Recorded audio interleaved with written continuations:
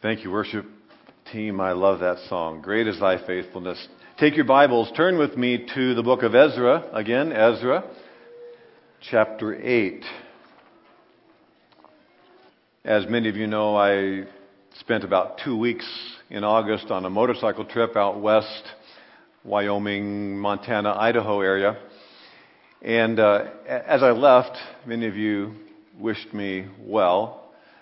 And I know what you were actually thinking, though. You're crazy. I hope I see you again.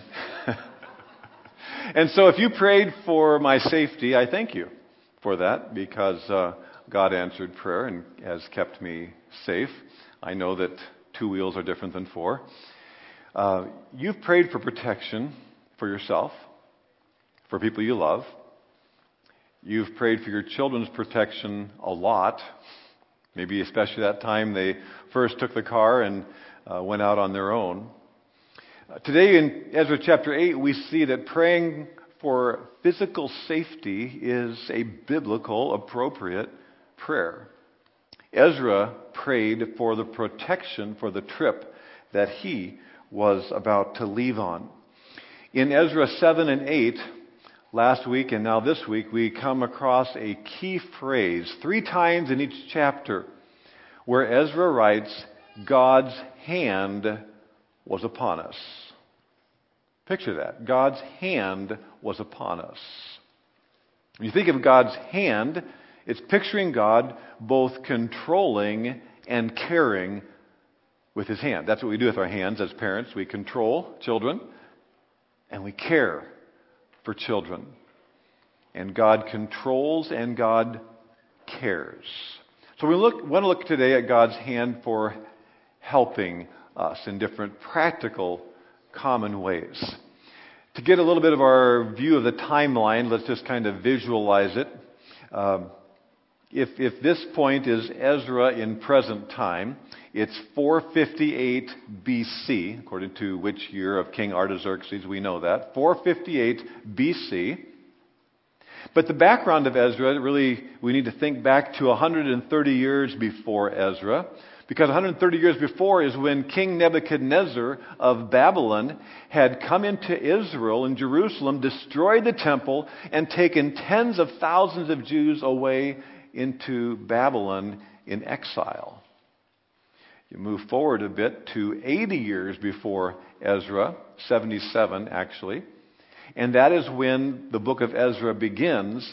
And under King Cyrus now of Persia, because Persia took over Babylon, King Cyrus had a very different attitude towards the Jews, and he encouraged and commissioned Zerubbabel to go back to Jerusalem with as many as want to go. And 50,000 Jews went to rebuild the temple. That's almost 80 years before Ezra. That's chapters 1 through 6. But as we come to Ezra 7 and 8, again, several generations has passed, because if you picture 77 years, it's about how long it's been since World War II was over, and there's very few people still living today who were in World War II. So multiple generations have developed, and now it's Ezra who, as we saw last week, wants to take another group of Jews from Persia, specifically the city of Babylon, back to Israel. And so in chapter 7 last week, we first saw this important phrase about God's hand. God's hand was directing him so that he would go. God's hand directed him through circumstances and so forth. Today we see God's hand protecting him as he does go with this group. The last 2 verses of chapter 7 really provide a transition between the hand of, if you will, direction and the hand of protection. Personal praise from Ezra 7:27. Praise be to the Lord, the God of our fathers, who has put it into the king's heart to bring honor to the house of the Lord in Jerusalem in this way. In other words, by allowing them. And again, praise to God who has extended his good favor to me before the king and his advisors and all the king's powerful officials. Because the hand of the Lord my God was on me, there's that key phrase, I took courage and gathered leading men from Israel to go up with me. So Ezra is going to gather key people. Ezra has chosen to leave a rather comfortable life in Persia because now it was not a time of persecution and opposition. The kings of Persia were favorable towards the Jews. They were probably prosperous there. And yet God led him. He didn't lead Ezra by a voice like he sometimes did to prophets in the Old Testament. He led him, really, we saw last week, much like God leads us today. Ezra was of the priestly family, and he realized, I would like to function as a priest, but there's no temple here. The temple has been rebuilt back in Jerusalem. And so this desire began to develop, and Ezra, we saw, was a man who loved the Word of God, studied the Word of God, was gifted in communicating it. And so rather than just teach the Jews in Persia, he wanted to go and check on the spiritual condition of his relatives who had, 77 years before gone to Jerusalem. And so God's hand had been leading and directing in that process. He's praising God for it in verse 27. God had put it in the king's heart, and that was remarkable. Because this king, as far as we know, Artaxerxes was not a true believer in the God of Israel. He still had this polytheistic, many-God view, your God. And yet, God used this king to do something very favorable and say, I want you to go. In fact, I'm going to donate money for you to go. It's a interesting observation to look over past history and realize that probably very few heads of state through the centuries have been believers, and yet here is what God says about how God sees those kings. The king's heart, Proverbs 21:1, the king's heart is in the what? The hand of the Lord. Like the rivers of water, he turns it wherever it wishes. So, if you think of water, it has a lot of power. It can flood and overwhelm, or come out of a fire hose or a tsunami. It's hard. Water is heavy and it moves other things.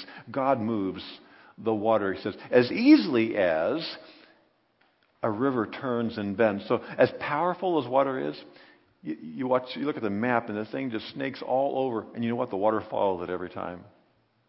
And God can just direct the heart of a king, any king. He directed the heart of Nebuchadnezzar, who actually opposed his people and was used by God to discipline his people. He directed the hearts of Cyrus early in this book. He directs the heart of Artaxerxes. I think, should be very reassuring to us politically that we as believers should not fear presidents. Whether you agree with them or not, God is in control of all things political, national, international, and he will use them in varying ways. Our trust is in God. What motivated Ezra then to lead this expedition? Because the hand of the Lord was on me. If there had not been this conviction, and this conviction only really comes from a person who is committed to the Word of God, if he had not had the confidence in God, that God was personally directing his life, he wouldn't have been able to do this, but he became this significant leader spiritually because he was convinced of God's hand on his life. So he had made his decision. The king had approved the journey. The king had even promised to make donations and open the royal checkbook when this new group would get to Jerusalem. So all these things, you can check them off the list, but something was missing. You still had to have the people that you were going to take back to the nation of Israel. So who's going to go? Chapter 8, verse 1. These are the family heads and those registered with them who came up with me, Ezra's writing, from Babylon during the reign of King Artaxerxes. And you can thank me for not reading verses 2 through 14, but you can read that for yourself.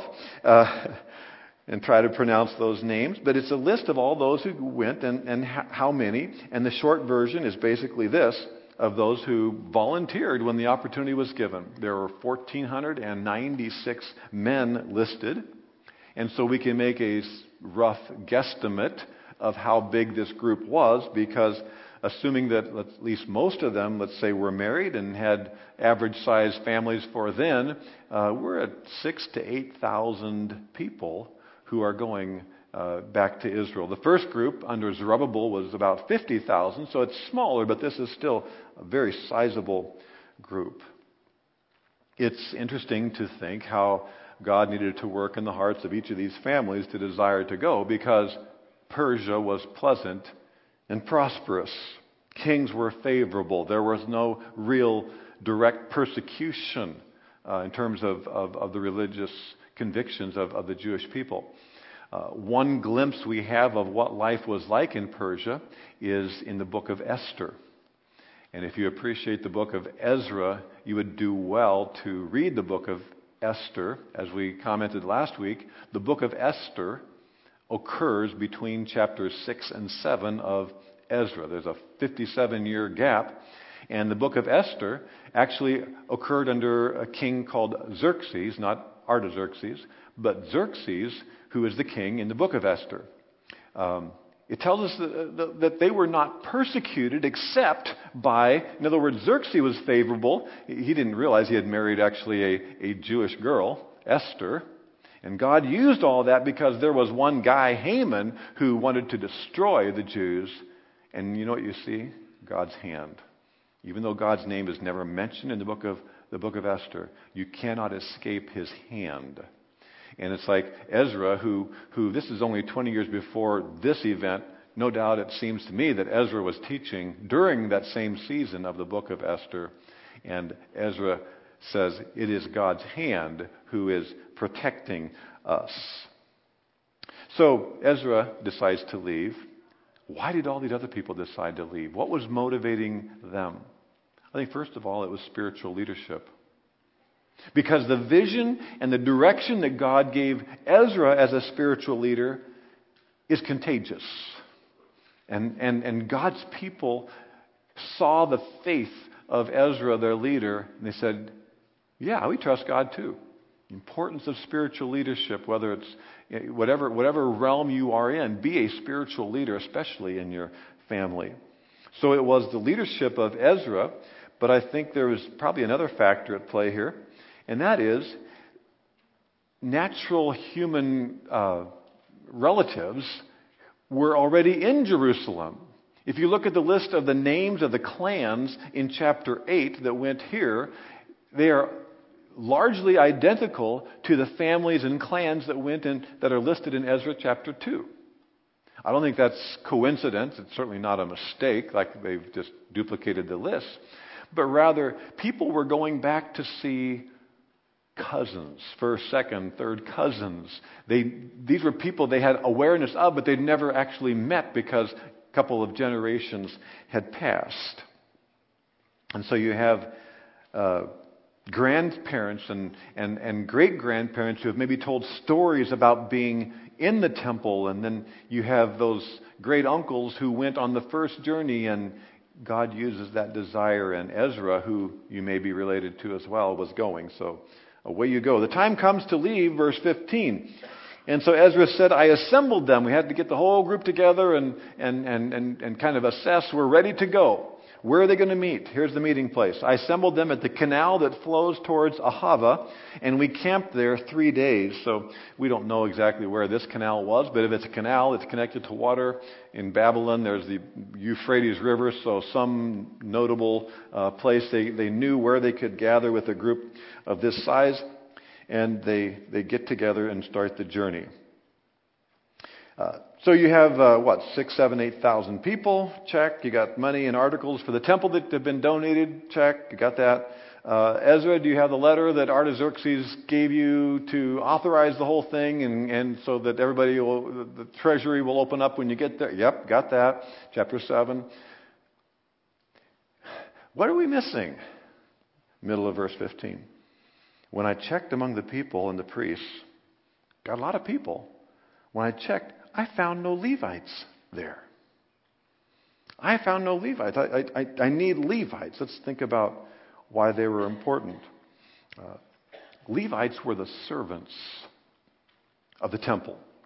And Ezra's trip was designed to, yes, go check on the spiritual condition and be of an encouragement. He was a teacher. He was hoping to teach and make sure they were, following God's word. But he also wanted to encourage the ministry there by encouraging the ministry of the temple. And so they had priests that were going, but they didn't have Levites. Here's the difference. Priests and Levites actually were closely related. They were all from the tribe of Levi. Think of the 12 tribes of Israel. The Levites were a tribe that God had said, you are to do all the work of the temple. But within the Levites, that's the broader term, there was specifically one family, the family descended from Aaron, Moses' brother, that were to function as priests. Ezra was a priest. And so you had all the priests. The priests were the ones authorized to make the sacrifices, to do all the ceremonies that you find in the book of Leviticus. But to have the temple operational, you had to have all the workers who would carry things and prepare things and clean things up, all the other things that are not so visible as the priest doing the sacrifices. In fact, 1 Chronicles 24 tells us that the priests and Levites together were combined and put into organized into 24 divisions, because they served on rotation. If you take 24 divisions into the 12 months, it means that basically every division would function for 2 weeks. Because priests and Levites really had normal lives, you could say. They had their own places in the Levitical cities. They had their farms. They had animals to care for and fields to plant and gather. And so they could then serve, though, for 2 weeks in their division. In the New Testament, Luke chapter 1, you find Zechariah, who is serving on his rotation in the temple when the angel appears and says, you're going to have a son in your old age named John, and John the Baptist is his son. Where will we get enough Levites? Verse 16, Ezra says, so I summoned Eleazar, Ariel, Shemaiah, a list of 11 people who are called at the end of verse 16 men of learning, somebody that Ezra trusted. And I sent them to Iddo, the leader in Cassiophia. I told them what to say to Iddo and his kinsmen, the temple servants in Cassiophia, so that they might bring attendance to us for the house of our God. So he knew someone who would know the right people. That's how life works, right? It's who you know. And so he says, we need to have Levitical workers, not just the priests, the chiefs. You need the Indians. You need somebody who's going to accomplish this massive work here. And so he sends them. Verse 18 says, and here we find this key phrase, because the gracious hand of our God was on us, they brought us Sherebiah, a capable man from the descendants of Mali, son of Levi, the son of Israel, and Sherebiah's sons and brothers, 18 men, and then another 20 men. And then verse 20, another 220 of the temple servants, a body that David and the officials had established to assist the Levites. All were registered by name. So somehow David had organized that we need even more people, so it doesn't have to be just Levites, but there's a special order of people that they can help as temple servants. And so now a sufficient number of people are gathered together because of God's gracious hand of help. God cares that there's enough people to do what God wants to do. And God will be faithful to supply people to do what God wants to do. Doesn't mean it's easy, but it means that there is an important movement of God when He wants you or I or someone to accomplish those things. This is ministry recruitment. Recruiting workers is a major hurdle many times in ministry. None other than Jesus said, the harvest is plentiful, but the laborers are few. So Jesus says, what are you going to do? Pray for the Lord of the harvest to supply workers. And that's basically how ministry functions around the world, church or otherwise. There's not a lot of glory in the work of laborers, but there's a lot of glory to the Lord when everybody functions together. It was a beautiful thing these last couple of days. We've had 2 different funerals and so forth, and to see just the people of God gather around, and all these roles are filled, and all the things that are accomplished for His glory, for accomplishing, people growing, being comforted here in the church. To think of all that happened this morning, simply, as you came to church, how does this all happen? Pastor Nate is tasked with a massive responsibility, I know, of overseeing and mostly directly recruiting for the children's and student ministries. I asked him this week, and there's about 100 weekly positions that must be filled for our children's and student ministries on a weekly basis. 80 people fill those 100 positions, besides special events. On the adult side, Pastor Seth is responsible for keeping people in greeting and ushering and welcome center. And then, of course, you see some of the things in here, the rotation of different worship teams and media people. And it's just an incredible, the grounds, the building. There are so many things that have to be done. This is the practical stuff that Ezra said, I need the hand of God to accomplish these regular needs that we're going to have if we're going to be worshiping God effectively and supporting and encouraging the people when we get to Jerusalem. And so, besides thanking the people you see serving, your children or yourself, thank Nate and Seth for their ministry of recruitment. I wish there was a spiritual gift of recruitment, but there is the need for so many things, and I know they seek to do it with grace, not guilt, okay? Not twisting your arm. It's the design of God that His work is accomplished by His people, and so we all have a place, and the matter is when and who and how. The greatest resources we have, we've been talking about the building that's getting finished up, and that's a huge resource, but a far more valuable, essential resource is the people that God supplies as we serve one another. Remember, we talked about the one another's. We're serving one another in all these ways. So the first provision, the first help of God's hand is the people. The second now is the safety of the people as they embark on this journey. And this is remarkable, verse 21. There by the Ahava Canal, so they're still there. They've spent some time recruiting the workers they needed.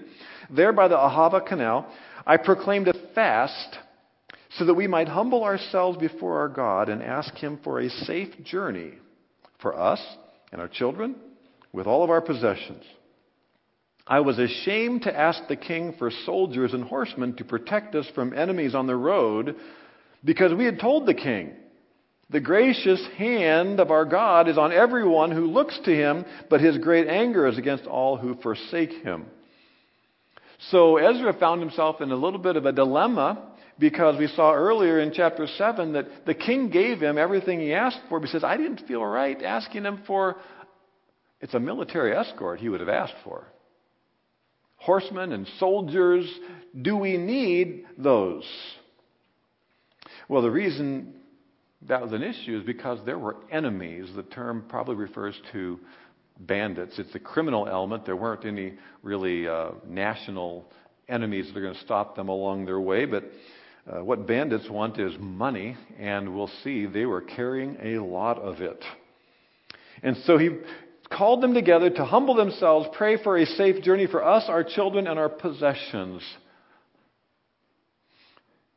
Can you pray about your stuff? Looks like it. Because you know what? All of our possessions belong to who? God. Everything belongs to God. Money is sacred. And so to pray for God's protection, that's good stewardship. Pray for ourselves, our children. They sound just like us, don't they? These are the things we pray for. It must have been a perilous route. that they were going to take. This did not come up actually as the safety issue wasn't brought up with Zerubbabel's trip earlier, and it is thought by scholars many times that they took different routes, similar routes, but the pathways to get from the city of Babylon to Jerusalem, and the earlier group is thought to have followed the Euphrates River, probably for 50,000 people's worth, to have access to the river, maybe a slightly safer route, we don't know. And that the next group that Ezra takes here is a little bit the shortcut, maybe because of the season of the year, and it posed a few more dangers. So what to do should you ask for help from the authorities? Not that it had been wrong, but it seemed that there was a spiritual sensitivity on the part of Ezra, who had already given his testimony of faith and trust in God's protection. And so he felt the right thing to do, since he had told the king in these conversations about the trip, God's hand is on all who look to him. He thought, if I turn around now and say, and can we have a military escort? He didn't feel right doing that for good spiritual reasons. Now, there are people, I think, who can take this issue of refusing help because I trust God to an extreme that God never intended. And so there are those who take that extreme view. You shouldn't go to doctors or get medical help or whatever it might be. This isn't about that. But this is about those times when you know that the right decision is, this is something I don't control, but I trust God with. On one hand, we buy insurance. I buy insurance for all the common things that people insure. But there is a line at which we can become fearful about everything and basically don't trust God much about anything. And I think sometimes as an individual and as husband and wife, you're going to have to figure out where those lines are with where your trust is. But you do want to trust God and learn to live with a definite faith in Him. So there's times when you aren't just forced to trust God, but you actually choose to. Ezra chose. This is an acceptable risk with which we will trust God. Does that mean Ezra had no anxiety? I think he had quite a bit of anxiety. That's why verse 21 says, he proclaimed a fast that we might humble ourselves before God and ask Him for a safe journey. So when you realize there are certain unavoidable vulnerabilities, that's all the more reason to spiritually prepare and pray like crazy. Fasting is not commanded here, but it was a way and is a way that they decided to bring the focus on their dependence upon God. The point was, I proclaimed a fast so that we might, what's the key word? Humble ourselves. Humble ourselves. What's the opposite of humbling ourselves? Opposite of humility is pride. So the spiritual danger is that we would have pride. And that pride is what lies beneath our need to control and trying to control everything. So they were saying, Lord, we cannot control this situation. Ezra was acknowledging it is sometimes spiritually healthy to deal with fears and anxiety. Let's try to capture a little bit some of the crucial issues that we learn here about God's plan for our anxieties. The first one is humility. Admit there are things that I cannot control, only God can. If they humbled themselves, Ezra realized otherwise, if we're trying to control it all, we've got a pride issue. And trusting is what God is calling for here, so that we would humble ourselves. This issue means that we accept reasonable risk. We understand that's part of life. You cannot keep your children completely safe. You cannot completely guarantee their safety. Amen? You can't. There will be physical dangers. There will be spiritual dangers. There's things you cannot make sure they will be safe as much as your heart longs for them to be. And so you'll have to find a wise middle ground where you're not flippant about trusting God, and yet you embrace necessary, acceptable risk. I believe there's an important reason God allows that, and that is that embracing our anxiety is a spiritual opportunity. As parents, part of your children's spiritual development is for them to watch you trust God with them. If you're trusting God about some big money issue that they don't feel burdened about, that's kind of like, I don't even know what's going on with that. But when it comes down to them and their decisions, and now you're trusting God with them, and they realize that you have relinquished some control to trust God, now trusting God begins to click, perhaps in their mind. And so it's a spiritual opportunity for our children, but obviously it's a spiritual opportunity for our own growth, because we realize that I cannot guarantee everything. And so I recognize that anxiety is actually a spiritual opportunity. Now, it doesn't mean that sometimes we have to ask and seek human help, professional help even, to deal with some of these emotional issues. But we all need to grapple with and gain the spiritual advantages and growth that God wants to give us through anxiety. So let's embrace that. And then what? And then pray. Pray about, what did he say? Everything. But here's the problem. Here's the dilemma. Here's the clarification. Here's what's going on in our heart, even when we pray. Make sure my prayers are how I learn to trust God, not how I try to control God. There's a difference, isn't there? When you pray, are you telling God you trust Him, or convincing God, trying to convince God to do what you want? When it says in 1 Peter 5:7 to cast all your anxieties upon Him, is that controlling or is that relinquishing? That's relinquishing. When he says, be anxious for nothing, but in everything by prayer and supplication, let your requests be made known to God. And then the peace of God will, that's Philippians 4:6 and 7.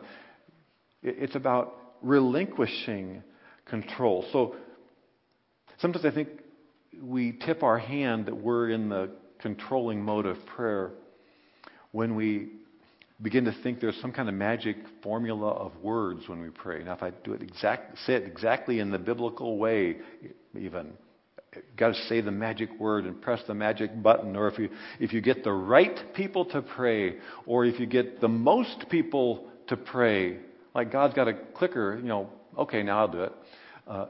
Seriously, we see our Almighty God, being convinced by our. I think actually, in some sense, what Jesus said in Matthew 6 it applies. When you pray, do not use vain repetitions as the heathens do, for they think that they will be heard for their many words. Now, on the other hand, pray without ceasing. It's not saying don't keep praying.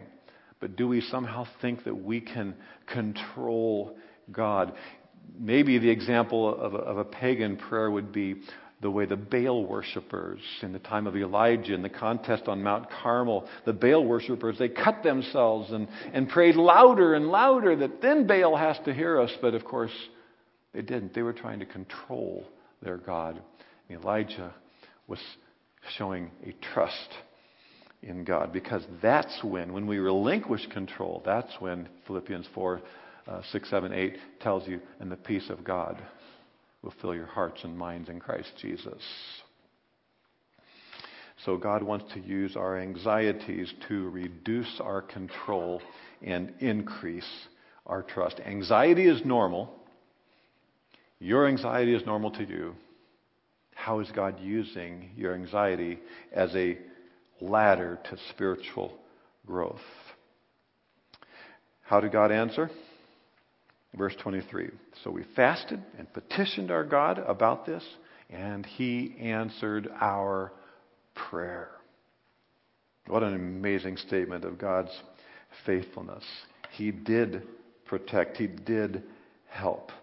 Not only did they stay safe, but their finances, and we see kind of now how God did that. In fact, this section about the finances tells us a little bit about how trusting God involves taking our own responsibility, but also trusting God. Okay? Then I set apart, Ezra says, verse 24, 12 of the leading priests, together with Sherebiah, Hashabiah, and 10 of their brothers. So again, it's 24 people.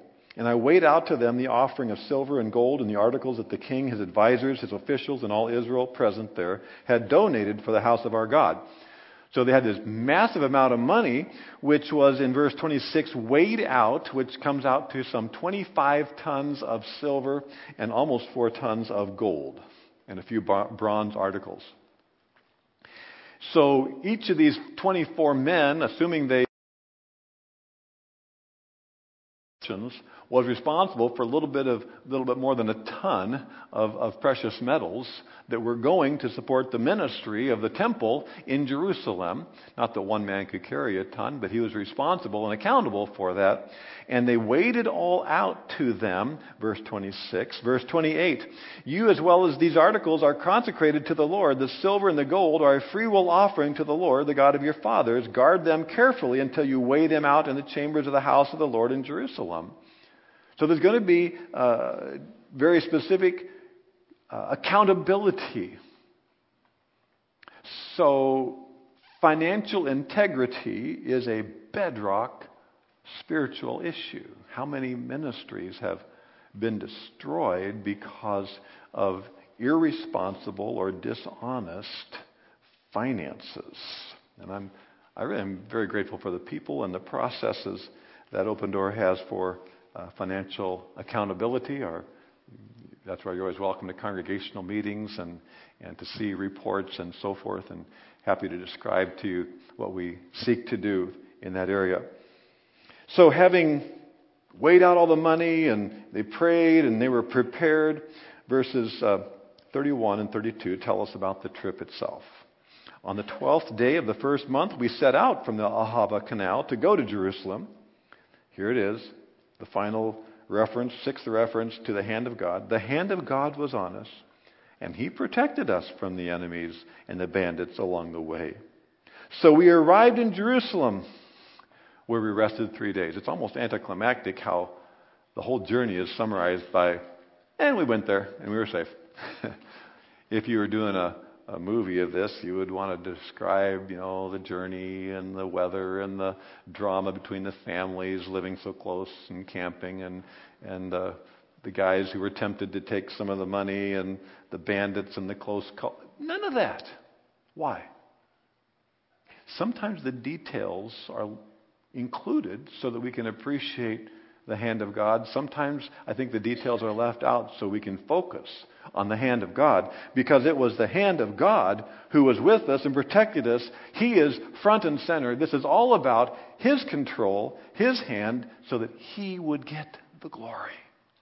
And that's what this whole process of trusting God with the family and the money and all that is about, is so that we can come to a place where we will say, look what God has done.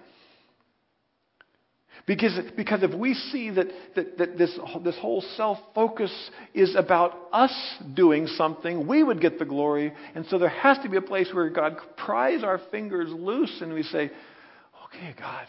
And then we can, A, be at peace, and B, someday give Him even more glory for the way He has been faithful.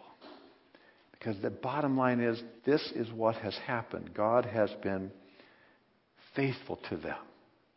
We know that the journey was basically 4 months. This seems to be a contradiction to the beginning of Ezra 1, where it says they left on the first day of the first month and got to the first day of the fifth month, 4 months. But it's really less 12 days, which I think can be accounted for by that delay of going and recruiting the Levites that you needed. So it's actually less than 4 months to make this 900-mile journey 108 days divided into the 900 miles is about 8 miles a day, if I did my math right. And so if you think about it, if you could move a group of 7,000, 8,000 people, families, children, animals, from like here to Belgium in a day, you've done all right. Day after day, this was a very successful journey. The progress was great. They got there in time before in fall. And so it was a successful journey because the hand of God was with us. And I just imagine that, one of the first things in heaven we will be absolutely sure of, besides the glory of Christ, is if we look back at all, we'll say, great is your faithfulness. Your hand was on us.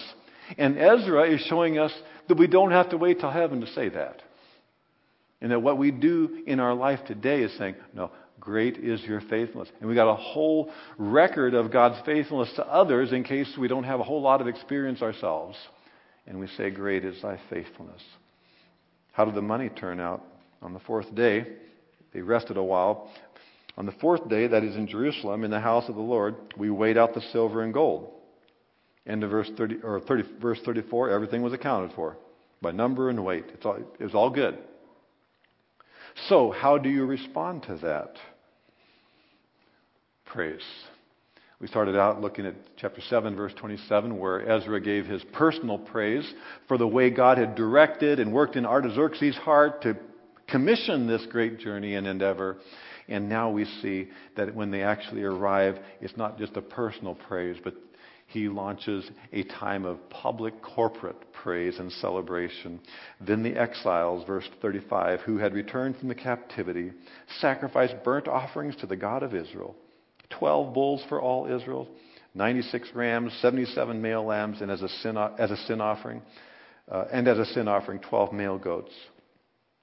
The 12 bulls representing the 12 tribes, even though this is only 2 tribes that returned. If you know the history of that, it's just the southern portion that returned, but they were acknowledging they were part of a complete nation of Israel with 12 tribes.